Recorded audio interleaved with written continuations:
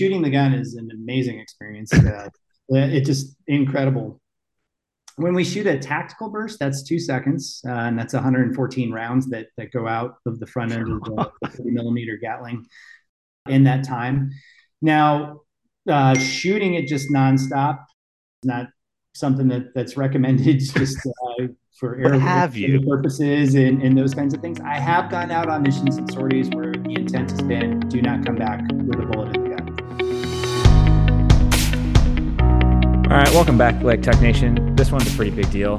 We got our first general officer on the podcast. We bagged our first general, our We did first it. star. Shoot for the stars. Sometimes you get a literal star. Drew, who are we talking to?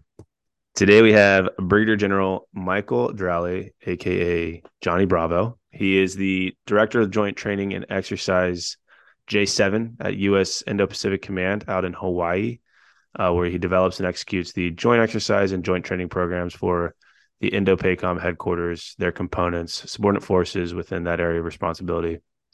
He also develops and implements concepts incorporated into the Pacific Deterrence Initiative, for example, the Pacific Multi-Domain Training and Experimentation Capability. Essentially, he is just having a blast out in the islands. He earned a Bachelor of Science in Engineering from the United States Air Force Academy, which I know triggers those of you who went to West Point, especially Alex. He's a command pilot, more than 2,400 flight hours in the A-10, which, again, we talk about this in the episode. If you're unfamiliar, give it a Google. An absolute badass airframe, including more than 200 combat hours. And on that note, I would direct anybody who is interested in learning more about our guest tonight. He has a TED Talk where he talks about some of that experience. It's a fantastic TED Talk. He's on Simon Sinek's podcast talking about leadership and all that entails. I have worked for him, and he has been a friend of mine for a long time. Not only does he talk the talk in terms of humor performance, he also literally walks the walk. I have been programming for him forever. An absolute BA, and we are thrilled to have him on. It's a pretty cool episode. We crack into a little bit of like the secrets of how you lead at a level like that. And we also talk about the challenges with trying to get organizations that are big and bureaucratic and have competing incentives and things like that to move in a direction where you care about and improve the performance of actual human beings, which is not always the easiest thing to do. And I think the other reason too that we wanted to have him on, in an interesting kind of conversation we have is just at the level of most embedded folks, you're experiencing sort of life on the ground in terms of working with troops. And here we're able to unpack some of what it means to make decisions at levels far and away above that. Kind of like at what point do people become numbers, and how do you navigate that world? So again, I think one of our more informative episodes, and definitely one that you guys will enjoy. I don't know the rules around call signs. Are you allowed to tell us where Johnny Bravo came from?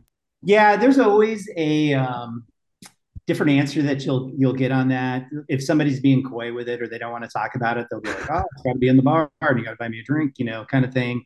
Some of them have like less than stellar reasons why you got the call sign, and so sometimes for those, it's one they have a cover story for them. It's like, hey, like it means this, but then to the real audience, there's the actual story. Mine's really non-controversial. Like I showed up to Korea in my first A-10 assignment to start flying. Here's where I was kind of an idiot. No idea like where to get my haircut or any of those kinds of things. And so like I went like a month and a half without getting a haircut.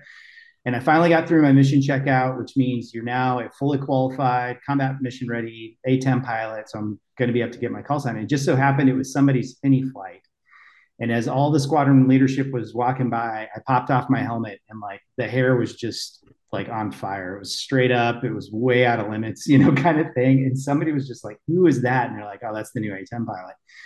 And so when I got to the call sign ceremony, there was a bunch thrown around like Elvis. There was Moose, like the Moose product you threw in your hair, and the Johnny Bravo cartoon had just came out on Cartoon Network, and somebody threw that out. And they make you wait in the hallway while they deliberate on what your call sign is going to be.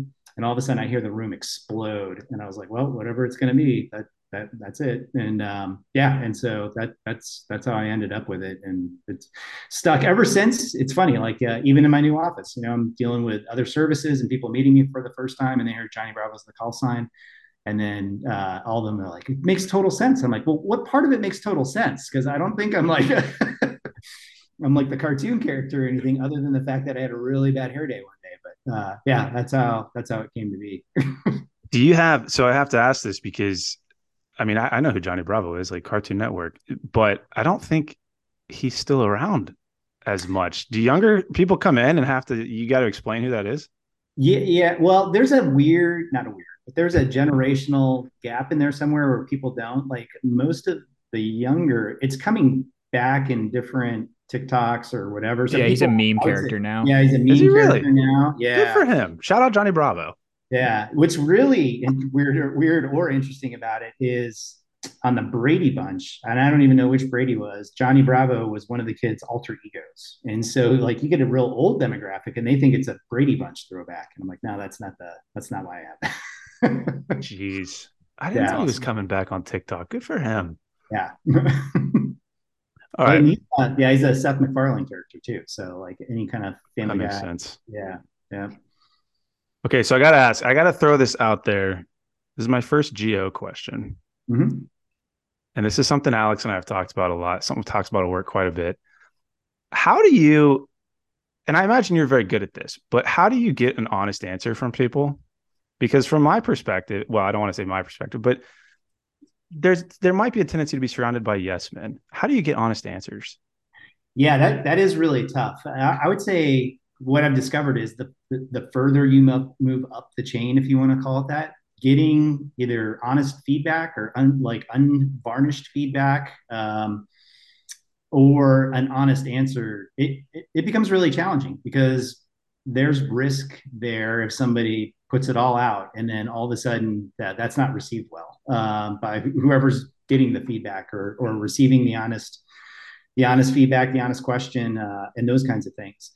I, I try and, well, I've come up with two techniques. One, I try and foster an environment where it's okay. Like I try and really say like, hey, listen, I want the feedback. And I actually tell folks like, hey, listen, if I don't get the honest feedback here, I'm probably going to be more hurt down the road that I didn't get it than the feelings you're going to save by not giving it to me up front. So that's a big component of it is saying like, hey, this is a safe environment to provide that feedback. Please let me know if I am messing this up or not communicating it correctly. Like now's the opportunity for us to fix it or address it or any of those things. The other part of it too is I've got to be able to give honest feedback or ask the honest question as well. So if folks don't feel like I'm doing that, it makes them almost more reluctant to provide me with that, because it's like, oh, I'm not getting the same thing from him. And so I try and model the behavior by if there's something that happened, I'll call somebody in and go like, hey, listen, there's no drama here. There's no reason to freak out, but that didn't go so well. So let's figure out what we can do to improve upon it.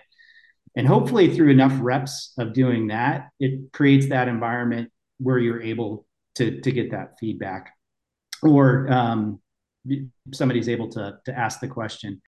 The other technique and kind of the last one I have is what I call my little sensor network that are out there. And that's having individuals I know that will give me honest feedback no matter what. And I really try and ensure that they know that they have that ability to give that to me, that ticket to be able to provide that and foster it when I find those type of folks. And they're very, very valuable because they provide that. And one of the contracts that I give with the leadership teams that I work with is like, hey, listen, I've got some of those folks out there. I'm not circumventing you. I'm not going around you. I'm not going to take that and just go 90 right on anybody, but I use it as a data point, something that I can either adjust my leadership style or the strategy or whatever it is that I'm getting feedback on, and it helps. But part of my standard leadership spiels to people that are moving up the ranks is getting feedback or getting those honest questions are going to become tougher and tougher as you continue to climb.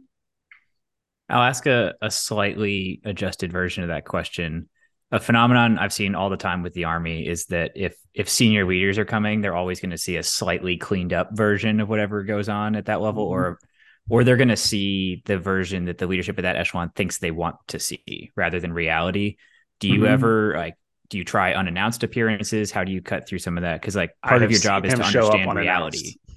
reality. Yeah, so yeah, I'm giving away some of my tools here, but I'll do it because it's for the greater good.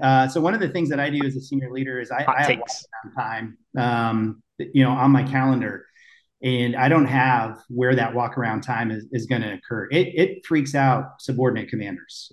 In fact, like Oh their yeah, neural network starts getting energized at that point of like, hey, where's Yep. he going? Where's he headed? that's why you got to know the And aids and the XOs and everything. exactly. Like they start in, he's left the office. But I also try and tell the team like, hey, again, like if I walk in and it's not like a dog and pony show and completely cleaned up and squared away, I understand that, but it's a data point that I'm trying to use to assess, is morale good? Or what's the state of the morale? Is the mission going all right? Are there things that I can help out with? Now, having said that, if I walk into a unit or an organization and the chain of command board is like 3 generations old and the award board has not been updated in forever, it's just got little picture to be announced later type of stickers up there. Like that is also a data point that I'll use for feedback, and that is the value of being able to walk around in that. I think the trick is to use that feedback or that perspective that you get in a good manner and just not cause an implosion unless an implosion is really really really called for. I would say the other way that that's accomplished is just really immersing myself in the mission, and whatever the different mission facets are that are out there, even though it may not be my primary mission. So as a Air Force A-10 pilot by background, I get a lot of mission exposure through maintenance and operations. But going up and being in the control tower for a period of time and just hanging out and asking questions like, hey, how do you do your job? How does this work? And that's where you get a lot of feedback as well. But I would say that the Lincoln model of walk around leadership and just in going places and picking up the vibe helps out tremendously as far as assessing what the state of affairs are and what you can do to help that out. You ever thrown on some fake glasses and a mustache? Now, I've never done the Undercover show, boss. yeah, undercover Oh my God, boss. there's no way that's him. I couldn't guess.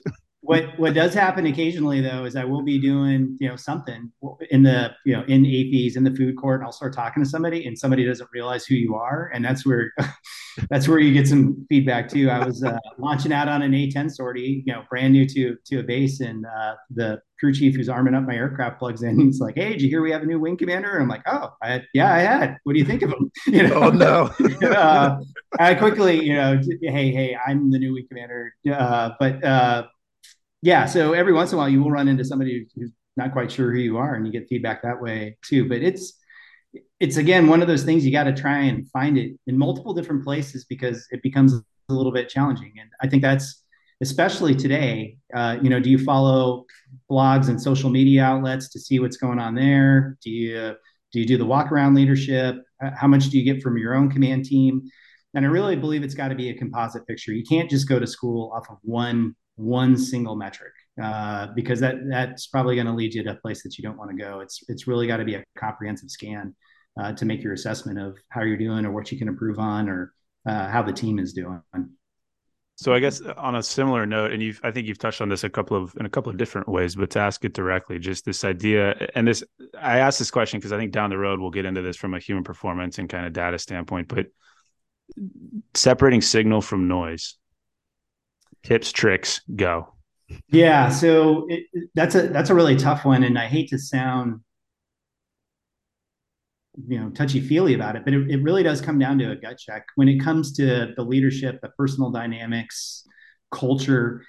There is quite a bit of noise out there, and it's the ability to say, okay, is this a consistent level of noise that then becomes a signal? Is this something that's got some solidity to it that I can action off of? Or is it just some momentary noise or some of the momentary fog that we got to see through as we continue on our path? And again, I think the ability, what I call that composite scan, trying to take in information from multiple different sources, different venues, different areas of feedback, gives you multiple angles to look at something where it now noise becomes signal, or within the noise you find the signal to be able to action off of. And so that's why I'm very careful of taking one thing and going like, I got the truth data right here. Like it takes, I would say, multiple reps and multiple things. And I'm also very careful. Well, that's the flip side of it too. I'm also very careful of trying to rely totally on that, because a lot of times when you got that feeling in your gut, something in the pit of your stomach, there's something there. Like there's something like, hey, I need to dig into this a little bit more. Something's not quite right. Or, hey, we're on the right path here. Like we need to stay the course and start working through some of this because this is the right direction to go. Mm-hmm. So to bring this around a little bit, because we are going to end up talking about like fitness and human performance a little bit here. We're going to talk about A-10s. We're going to yeah, talk I mean, about we'll do that too, especially from an Army background here. But the Air Force is big on the human weapon system terminology stuff, and it's a very machine driven force, right? It's all about getting airframes to operate and perform their mission and things like that. How do you keep the human element in that human weapon system thing? How do you take care of like the actual people that make the whole thing work? Yeah, so I really think that's the part that we're starting to embrace and starting to figure out right now. Because when it comes to the machine, when you talk about our aircraft or our fighter aircraft or heavy aircraft, helicopters, and those kinds of things, we have an immense amount of data and metrics that goes along with that. And the intent is to try and do predictive maintenance as we go along. So as you are utilizing a piece of equipment, are you utilizing it to fly to fail? So like you will run that until the point where it breaks intentionally, so that way you can swap it out and keep the supply chain healthy. Is it one of those things where you just want to know where that failure usually will occur? And so as you come up on a number of flight hours, you can say, hey, it's about time for this part to be due. So let's get the supply chain energized and move from that standpoint. What I think we finally realized and are now trying to build within the culture is, how does the human, which is the most critical weapon system there is, no matter what career field you're looking at, how do we ensure that preventive maintenance, that optimization occurs there? With our Air Force Special Warfare members, it really started with that. It then started to translate over to a lot of our air crew. As a commander, looking at our security forces and our maintenance personnel, it really should be something that's there for everybody. We're trying to prioritize how we move through that, but it's really the capacity of how do we ensure that those personnel are ready to do their mission. And when you look, I'll use again the fighter background as an example, because that's one that I grew up in. That's an extremely taxing regime that you operate in. Talk about G forces, the amount of equipment that you have to wear, the duration of the sorties, just even the simple ergonomics of sitting in an ejection seat loaded up with the gear and hunching over to look up through the heads up display. None of that is natural. And so trying to build a program that allows you to be resilient and able to perform at the highest capacity is really what we're looking for now, and trying to build that in from a session all the way through an individual's career. And again, what's good is we have a foundation of that data, of those metrics, from how we maintain a lot of our weaponry and our aircraft. And now we're trying to apply it to the human system. So for context, one of the things we've talked about a couple of times on this podcast and with different folks in this space is, I don't want to call it the rise of the individual, because that sounds like a James Cameron movie, but just this idea that you have to start accounting for a lot more things, subjective or otherwise, as it pertains to performance. And so from where you sit, and you mentioned a lot of this, talking about airframes and red, yellow, green systems and go, no goes. Have you seen at your level an uprising of information, data, what have you, that starts to account for that individual? And then follow-on question for that is, then how do you react to that? Because from what I've seen, a lot of that does not necessarily translate well to a traditional briefing environment. Most folks want black and white answers, and what we're seeing is that this is a very gray space. Yeah, I would say it's still pretty nascent or pretty young as far as how we're utilizing it and our understanding of it. But I mean, to highlight what I'll call some of the evolution of it, as a young aviator, fighter pilot growing up, for one example, a common cliche was hey, a tired mind's a tactical mind, and you have pilot rest and the amount of sleep that you're supposed to get, and that's a little bit of your sanctuary, but it's also kind of understood, hey, if you didn't quite get that, are you okay to fly or not? It's really your gut check to fess up to that. Now, if you're that pilot rest area was broken for any reason, it makes it pretty clean of like, hey, I'm not able to fly today or execute the mission. But now when you look at it, where you've got either biometric feedback, via a Whoop, a Garmin, or a Roar Ring, or those type of devices, not only do you just have the quantitative measure of the amount of sleep or the amount of rest that you got, but you can really get some feedback and go, I wasn't quite feeling up to snuff today. Now that I've seen the data, it's really reinforcing the fact that I'm not. And should I be going out and trying to pull 9Gs with the condition that I'm in? And now that's taken to the flight brief, and you can assess the risk management and say, hey, I am in this category based off of these factors. Not enough sleep. This is my third sortie in a row. It's over 100 degrees out. And so you can see a lot of those metrics when we've looked back and say where either accidents occurred or near misses or close calls occurred, and how can we assess those metrics and then apply them and how we move forward. And so I think that is one example of how to use that. Now, I would say as we continue to evolve, how do we continue to look at critical aspects and go, we don't want just risk mitigation, we want full optimization. Like we want you totally peaked, ready at the top of your game via breath control, breathing, clearing out the data bank so that you're in the zone, you're in a flow state, all those kinds of things. And I would say that that's the next level that we want to get to. So that way we're not just glove saving, but we're actually knocking balls out of the park. So you mentioned something in there a couple of times that I'm curious about. This is pure curiosity. I know nothing of it. Drew might, from having worked in the Air Force environment, but how to fly? I don't know how to fly. I mean, there's that. But right, is you talk about like tolerance for G forces and like the aspects of fitness that are necessary in the cockpit. I'm going to ask about the rest of the Air Force in a second, but just for the sake of understanding it, what components of physical fitness translate to being able to perform effectively in the cockpit? How do you train for something like that? What influences that? The most basic is the squat. And so to stay conscious when you're pulling that number of G forces requires a strain of your leg muscles, your glutes, all the way up to your core, because that's what's happening to you when you pull Gs. And so as an example, I weigh close to 200 pounds. If I'm pulling 2Gs, I'm now 400 pounds. If I'm pulling 9Gs, I'm close to 800 pounds. But it's all going through the vertical axis of my body. And so those G forces are taking the blood from my brain and from my head and then pulling it down into my legs. And so what we have is a G suit, which is squeezing those extremities, trying to push the blood flow back up so that way you can stay conscious.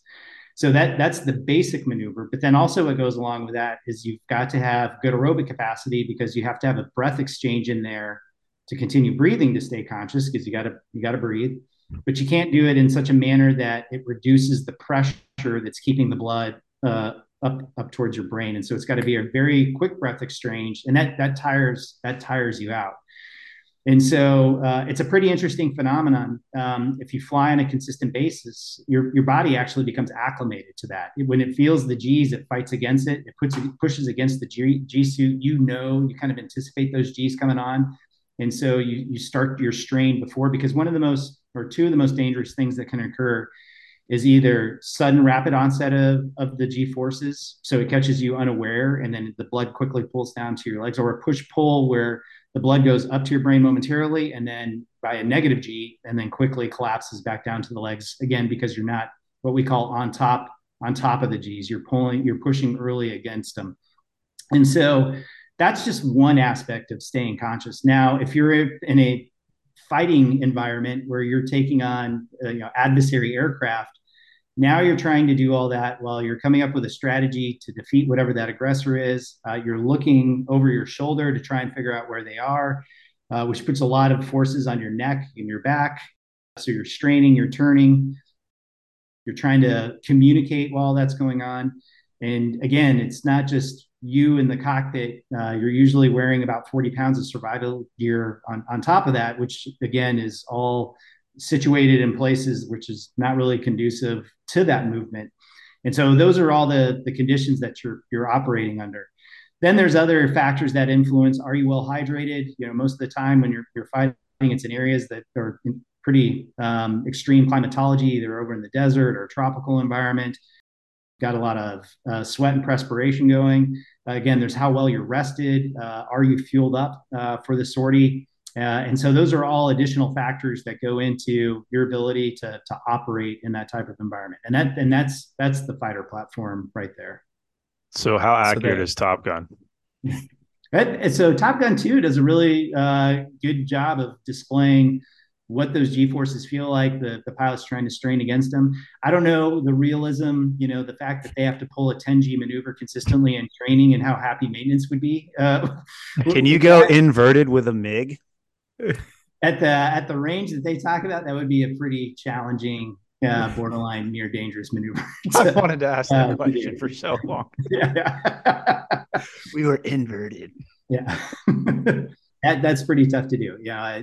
10 meters, 500 feet. Now you're probably, that happens.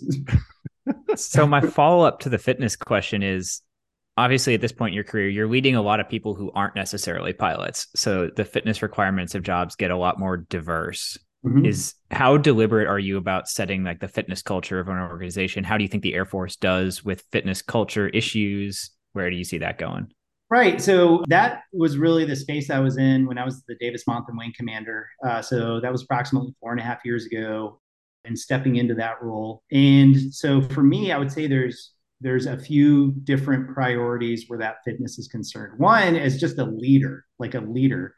I want to give you back better than I got you. So that means from a leadership development standpoint, a personal development standpoint, and also a health and fitness optimization. I want you to transition on to your next assignment, healthier, functioning, all those kinds of things. I don't want you broken down. And so there's just a basic leadership care for your people standpoint, where embracing those programs, trying to help progress those programs, helps out there.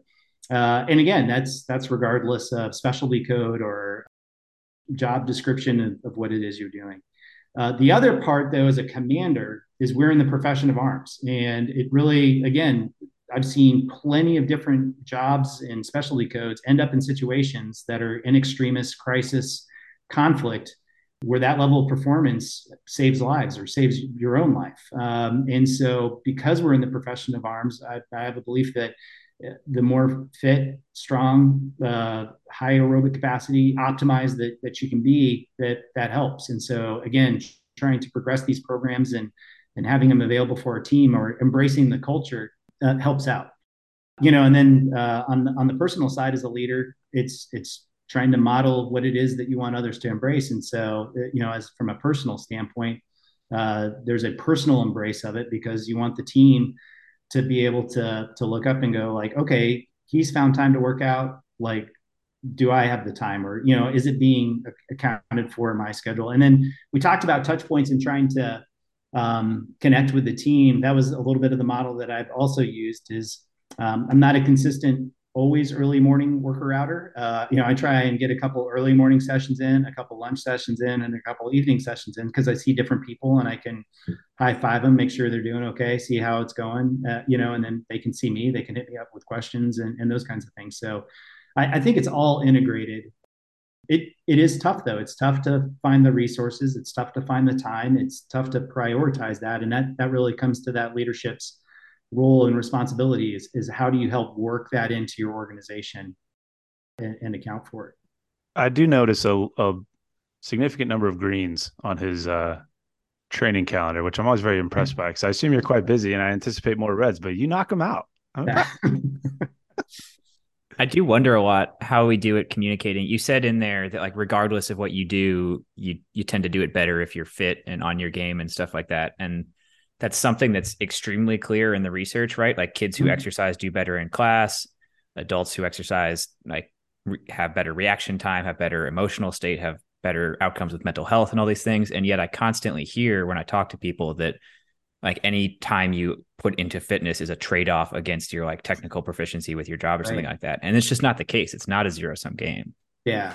And I think that is the transition that we're trying to make, or the evolution of it. I mean, I remember being a young captain. I was part of an organization, and one of the leadership roles was giving a talk, and he said, "Hey, I authorize everybody to work out for an hour, hour and a half every day." And I'm like, "But when? Like, when am I supposed to do that? I've got kids and I'm busy, and it's challenging to do unless you really press upon it. Like, hey, this is for the good of our unit. This is for the good of you. This is for all those kinds of things, and or you're able to give some sort of guidance of this is where it falls in the priorities, and this is how we measure it, or we continue to communicate that this is something that we want from the team.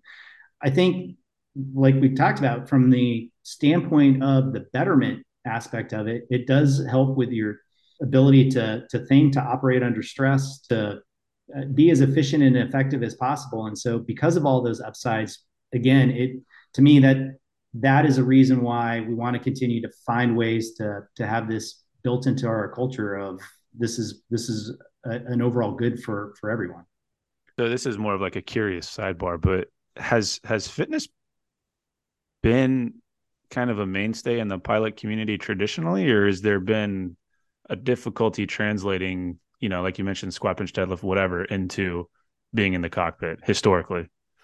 Well, yes and no. I would say it is interesting, even though it is a fairly demanding environment. Again, culturally, some of the old cliches or jokes were like, "Hey, the fighter pilot breakfast is a Coke and a Snickers bar," and you get after it. And so, if you have pure willpower, you get the job done. I don't think there until recently there has been an embrace of, hey, if you really work to optimize these kind of things, one, it gives you longevity. Two, it actually increases the performance. Three, like I said, if you find yourself in some extremist or some sort of contingency or something along those lines, you're that much more prepared for it. Unfortunately, again, I think what we've seen in the fighter community is individuals will fly in that demanding environment for 15, 19, 20 years. And you get to the point where your back can't take it anymore. And a lot of individuals will say, okay, that's about time for me to transition. And that's the last thing you want to see. You don't want to see it get to that point where that's the driving factor. You want them to be in a place. It is demanding, but you want them properly suited up and prepared and given the tools to be able to operate in that environment and then be able to transition without those types of issues. Based off of a lot of the human performance feedback that we're getting and what we're trying to embrace, that's why a lot of these programs, I think, now are catching the momentum that they are catching to help the team be able to handle those types of things. Do you guys, again, another curious sidebar, do you guys crosstalk at all with Formula One? Because to me, that was always kind of a great excuse to go to Monaco, but then like two, a great population of really established physiology and training philosophy that I would think would carry over well to the fighter community. Yeah, I know I can't say with certainty the specificity of where those crosstalks have. I mean, I do know that we've looked at not Formula One, but NASCAR and other high performance type areas to see what it is they do and different systems that they have. I do know that there is a good amount of research doing on what type of improvements can be made and where that comes from. But again, even though there are demanding environments out there, finding one that's as challenging as the cockpit of one of our advanced fighters, that's tough. Like that's just by itself a demanding place to be. But yeah, I do know that there's no shortage of folks going out there trying to find better ways to try and be able to work more effectively in those environments. So we talked the physical fitness one, and Drew kind of alluded to like parallels within the physical performance world. So like to frame this one, fitness isn't just like squat, bench, deadlift, 2 mile run, all that stuff. There's a lot more to being a fit, healthy individual. What do you see as priority components of kind of a more holistic wellness approach to airman human performance? Yeah, I do think it's that composite of some facets of anaerobic strength, the flexity, mobility. So that way you're not blowing something out as you're trying to go through whatever the physically demanding event that there is. Aerobic capacity as you're able to do those functional movements over time. I would say probably the two challenging components that we're running up against, and there's some progress being made in both of these, but I would say the ones that are the most challenging for the team right now, diet, and the Air Force has got a Food 2.0 program that they're trying to continue to get after that. And then I would say even for me personally, sleep is probably one of the most challenging as far as quality sleep and being able to really take advantage of that, especially when you look at the battle rhythm, 24/7 ops, night flying, deployed environments that aren't conducive to that. That's probably, to me, one of the most challenging areas that we're still trying to work on. So those are the major, to me, those are the major components, and we're, as a team, we got to try and to continue to figure out how do we maximize those. I got to ask you this question. And I could see Alex's face when you mentioned nutrition, because this was something I wanted to walk into your office at Davis Monthan and ask you this directly, because as an installation commander and one of my, we'll call it my personal vendetta against the DoD, nutrition, huge priority. Everyone knows it's important. Military installations, Burger King, fast food. Can you explain this to me? Well, it's a tough one to explain. Let me start laughing and looking at the ceiling as I'm asking, like, oh God. No, I mean, it is challenging. It's, I would say previously there was not a whole lot of thought given to it. And, the food menus that were provided were more for efficiency than anything else. Like, it's fast food. Here's something that you can get relatively quickly on a break if you need some food. And there was relatively few options. You had your dining facility, and then you had some of those fast food options that were available to you. But I would say, again, I mentioned the Food 2.0 program. That is where they are trying to provide healthier options. I know at Davis Monthan, when I was the wing commander there, that was an initiative of how can we give more choices with healthier choices and allow airmen, based off of the means that they have, the ability to go to all those places where it's not challenging, just to say, hey, within my budget and the time that I have available to me, it leads to a fast food option. That is whether it's via the dining facilities, some of the other food options that are available on base. What they're trying to move toward is to provide that. Yeah, I think if we could go back in time and start, from the basics and then move on forward, it would be like start with the healthy options, and then that becomes a treat, a fat, just a, hey, I got to do it right now for time's sake, or those kinds of things. But the way that it evolved, it was really, hey, there's a quick option, and then there's your dining facility option. I would say it's encouraging today that we're looking at programs that provide more than that, and then hopefully the next step after that is where you really get that personalized approach, much like you do with the workout program or something along those lines, saying like, hey, based off of what it is you do and where you're going, here's how you properly fuel for the day, and here's the options that are available to you. So kind of on that same line of thinking, because we've touched on this, like fitness is a priority for you. I know that personally is the one who tells you what to do, but also as a leader, it's a big priority for you. So from where you sit, what is kind of your biggest hurdle in getting that message out to your folks? Is it the system fighting against it? Is it sort of just society in general, what we're dealing with? Like what like grinds your gears when it comes to getting folks to buy into that? Well, I would say there's a few different challenges. The initial one on the accession, the force that we're getting in today, the talent pool that makes its way into the military is not as fit as it used to be. So that's a challenge for the recruitment process and who joins the military and whether they meet the physical standards to start from. I know the Army is working on a program to try and almost provide prep prior to the accession to get them to standards to help out with that. I think the Air Force is starting to look at similar programs as well, because that's just the state of affairs of what that demographic looks like today.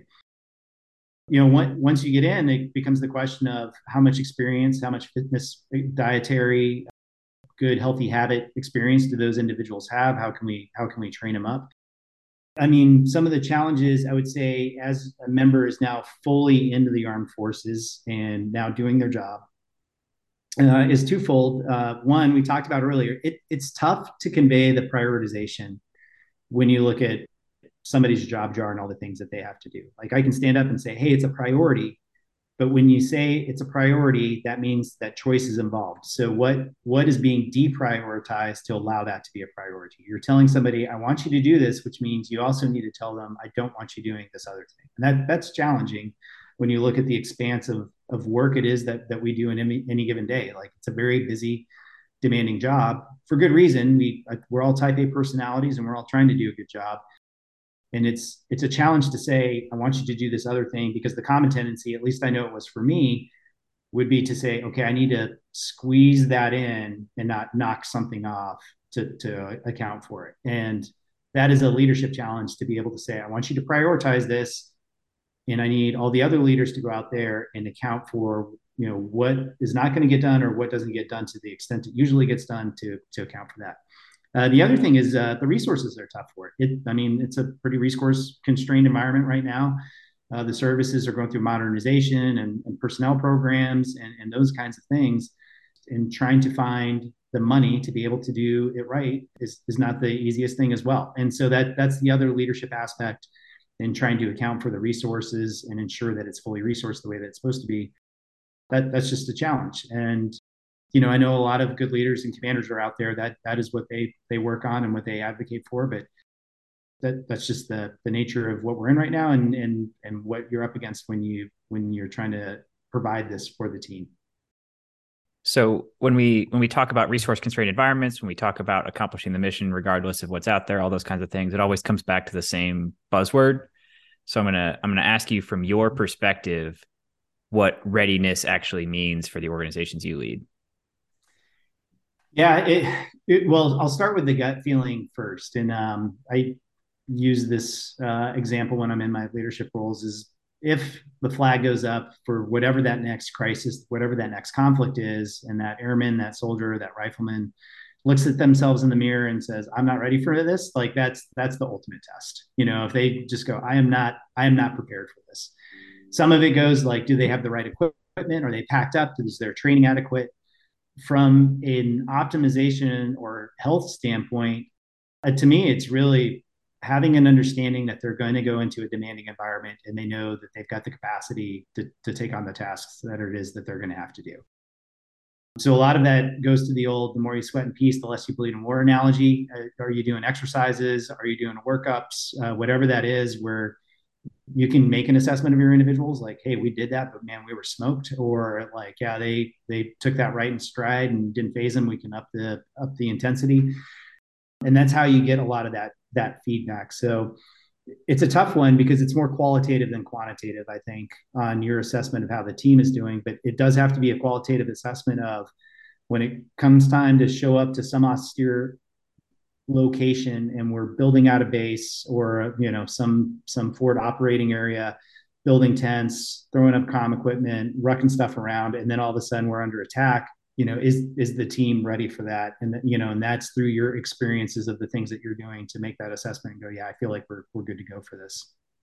Okay, so, I gotta ask, because you mentioned qualitative versus quantitative. Yeah, exactly. And this is something that we talk about all the time, specific to human performance. And I guess we can answer in that capacity, or whatever feels right for you. But I would imagine, in your position, quantitative data is, I don't want to say preferred, I don't want to put words in your mouth, but how do tempting, easier. Exactly, yeah. And so how do you navigate that?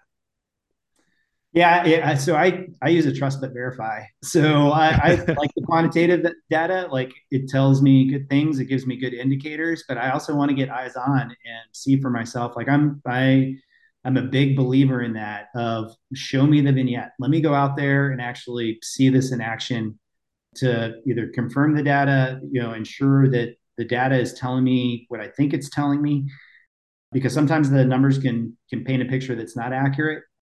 Or sometimes you look at the numbers and you go, man, that's tough to believe. Is that really the case? And then you go out and you get eyes on and you're like, yeah, it really is. That is what we're looking at here. And so taking it from the standpoint of, again, it is a data point, but it needs to be reinforced with something else. And to me, that's where the qualitative comes in. As a leader, I also like it from the standpoint of, I want to be able to tell the story.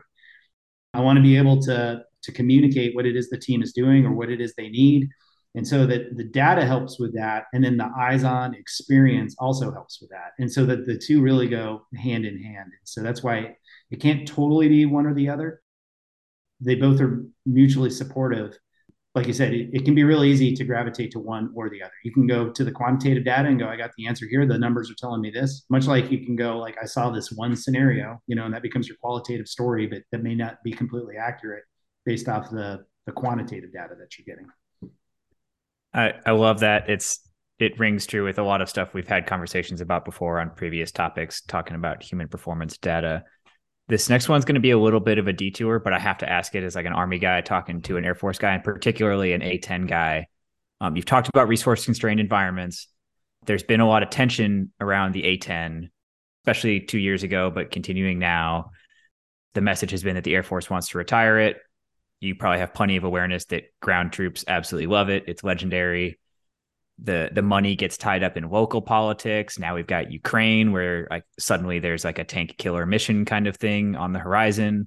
How is all that playing out from your perspective as an A-10 pilot who's probably got a little bit emotionally invested in the future of the platform? Just a little bit. What I would say about the A-10 is it's not just the platform or the capability. And I mean, and the plane is amazing. It's a joy to fly. It's great from an airmanship and aviation standpoint.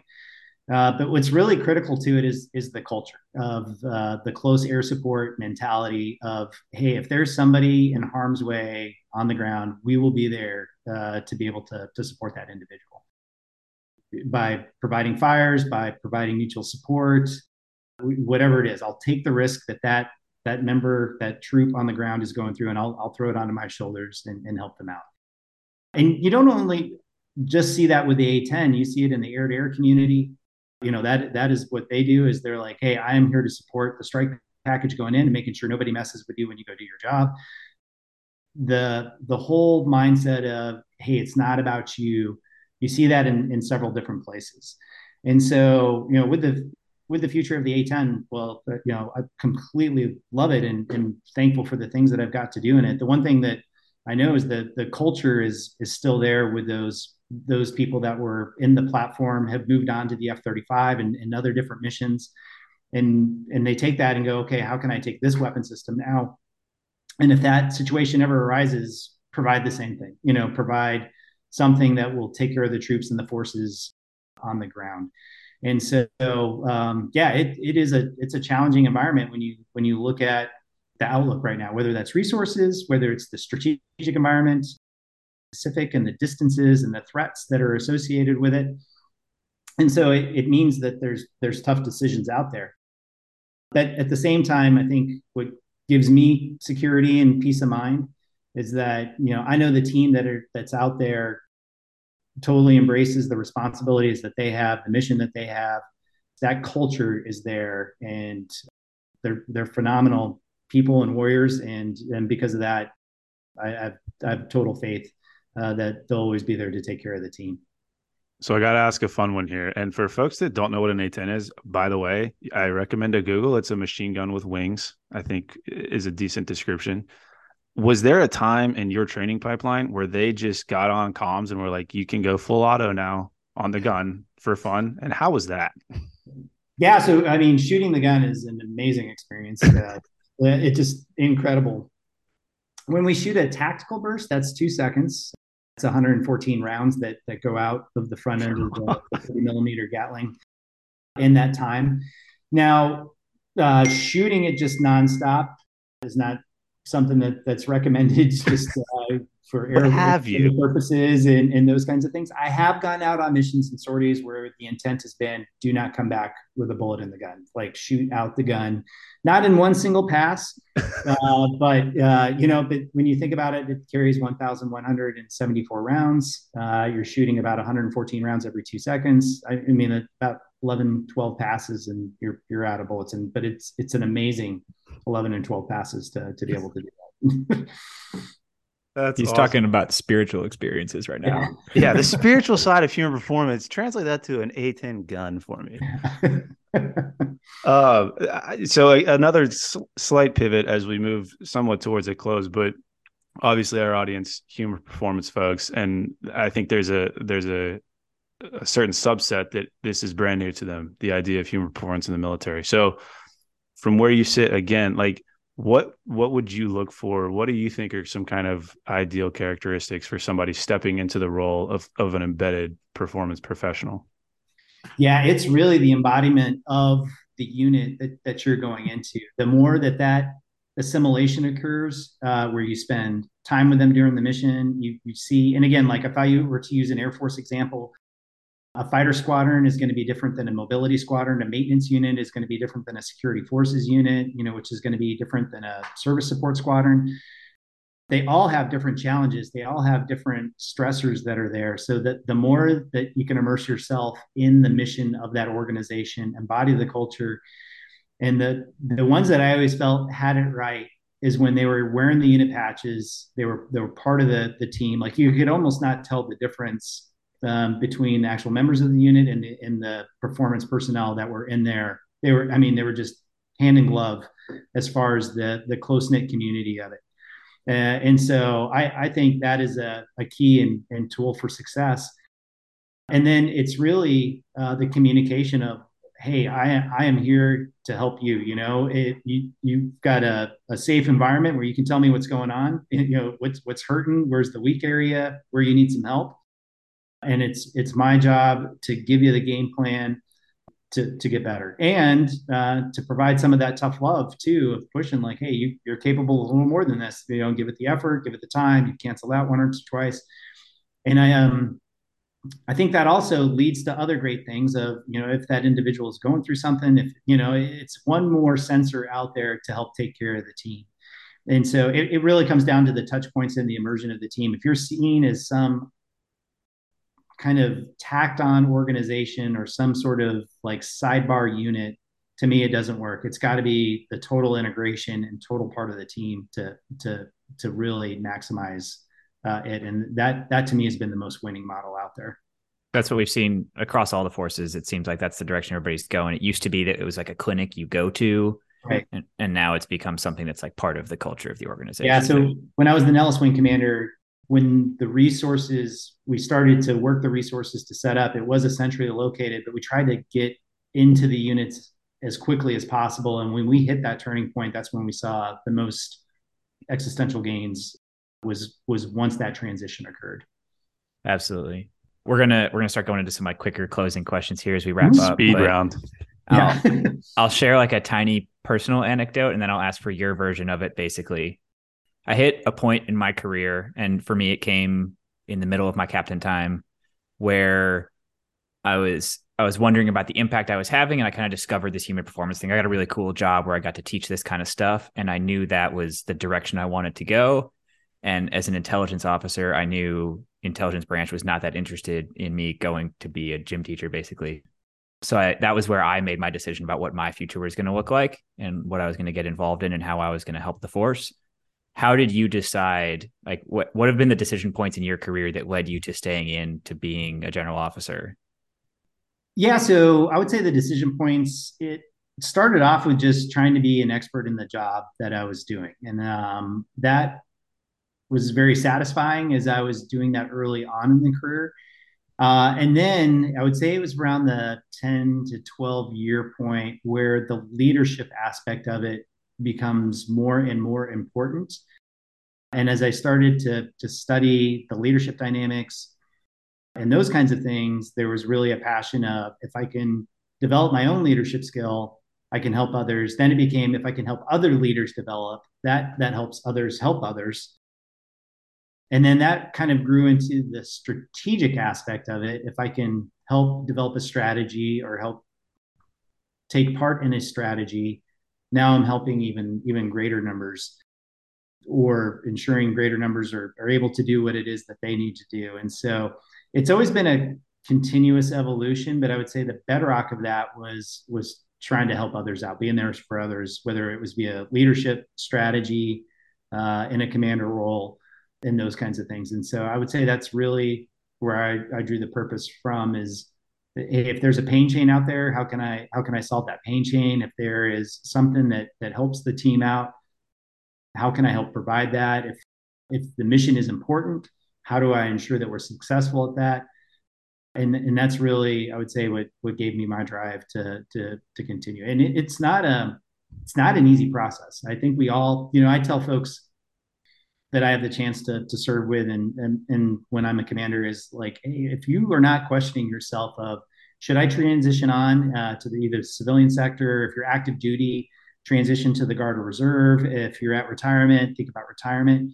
That is a healthy thing to assess, whether like I'm going to continue on, because this is not easy. Like the work that we do is not the easiest thing that we do, and transitioning is not easy. That is a very scary step to take because it's an unknown world. It's a different construct.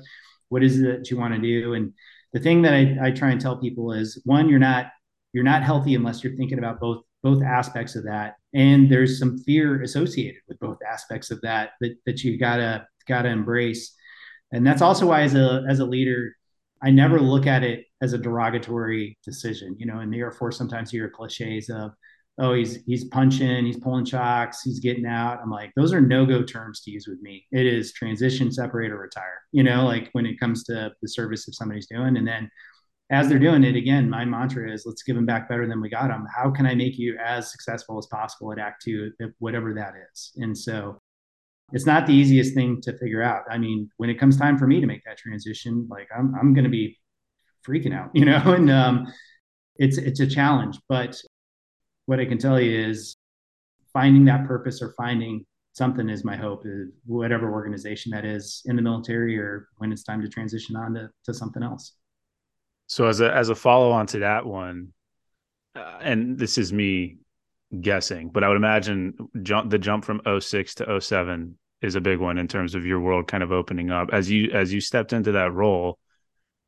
Who or what were some of the key leaders or key inspirations that you looked at to kind of form your philosophy as you put on the star? Yeah, there's a number of them, and I would say that the common theme between all of them is authentic leadership. And so when they reached those general officer ranks, even though they had tremendous responsibility and span of control, they were still very authentic in who they were.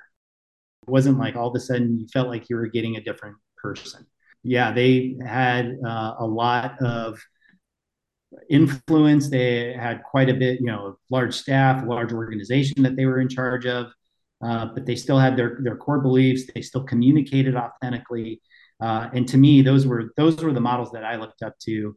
One of them just retired recently, General Harigian. He was the safety commander. He was the A-10 commander when I was there, and he was really the pure embodiment of just an authentic leader.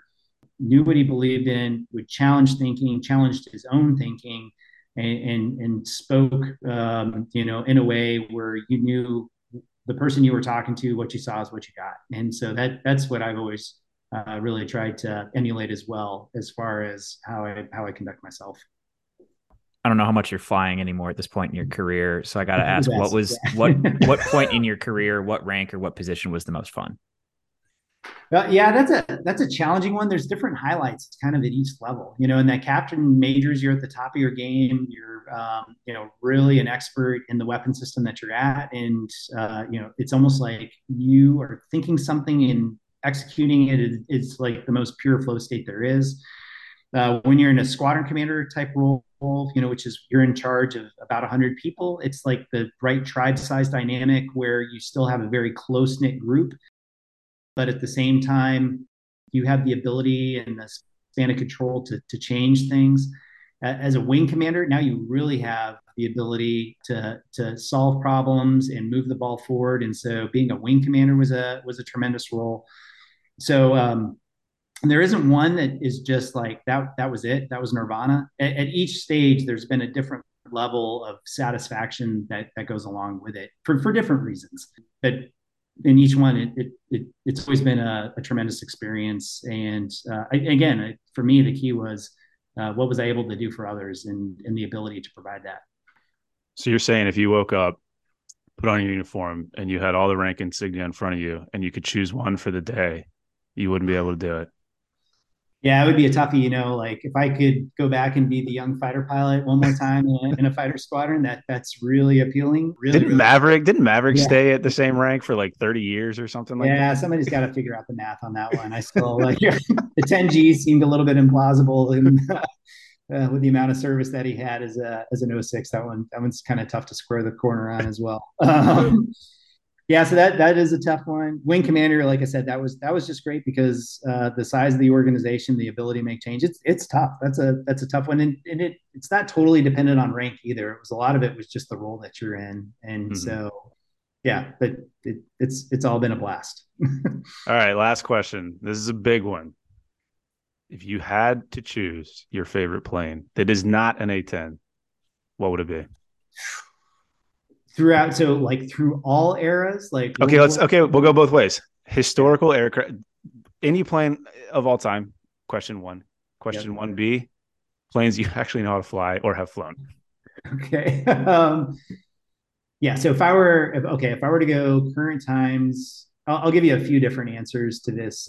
My old man flew F-15s. That's always been another front runner as far as just a great plane. It's an air dominance machine. It did an amazing job. It's in its retirement days right now as well. The F-22 Raptor is just an incredible machine. Like that thing is just like unbelievable as far as maneuverability, systems on it. It is a work of art. So that is an incredible platform. Just amazing. Going back, there's the P-51, which would have Love been an it. amazing, just a sleek aircraft. As an A-10 guy, I do hearken a little bit to the P-47, the A-1 Skyraider. Big fan of the F-105. That's a Fairchild Republic aircraft as well. So that would have been amazing. Just a huge burner can, just going faster than anything. What's interesting is whatever platform you're in, whatever aircraft you're in, like that's the one. Like they're all amazing, and the mission's so incredible. Like whatever you get a chance to fly, it is phenomenal. So I can't think of anybody where they're in an aircraft flying and it's just like, do you like that? And they go, no, it's not fun. It stinks. Like Nah, it's a little they're all, clunky. yeah. Oh man. Well, sir, thank you. This has been awesome. I know you have a ton of things going on, so thank you for carving out the time. Yeah, No, appreciate I it. really appreciate it. Really appreciate the show. Again, I think it's awesome because it's trying to help people maximize what it is they do, and again, it gives you the construct and the science behind it. So it's awesome that you guys explore it, and I was very humbled to be part of it. Well, we're sending stickers out to Hawaii, so thank you. Awesome. Yeah, thank you. Hey guys, Drew here. Thanks for listening to the episode. If you found it useful or enjoyed the conversation, we'd appreciate you giving us a review on the podcast platform of your choice. You can also give us a follow on the Mops and Mo's Instagram. And if you'd like to reach out, send us a message on Instagram or shoot us an email at mopsinmos@gmail.com. Thanks.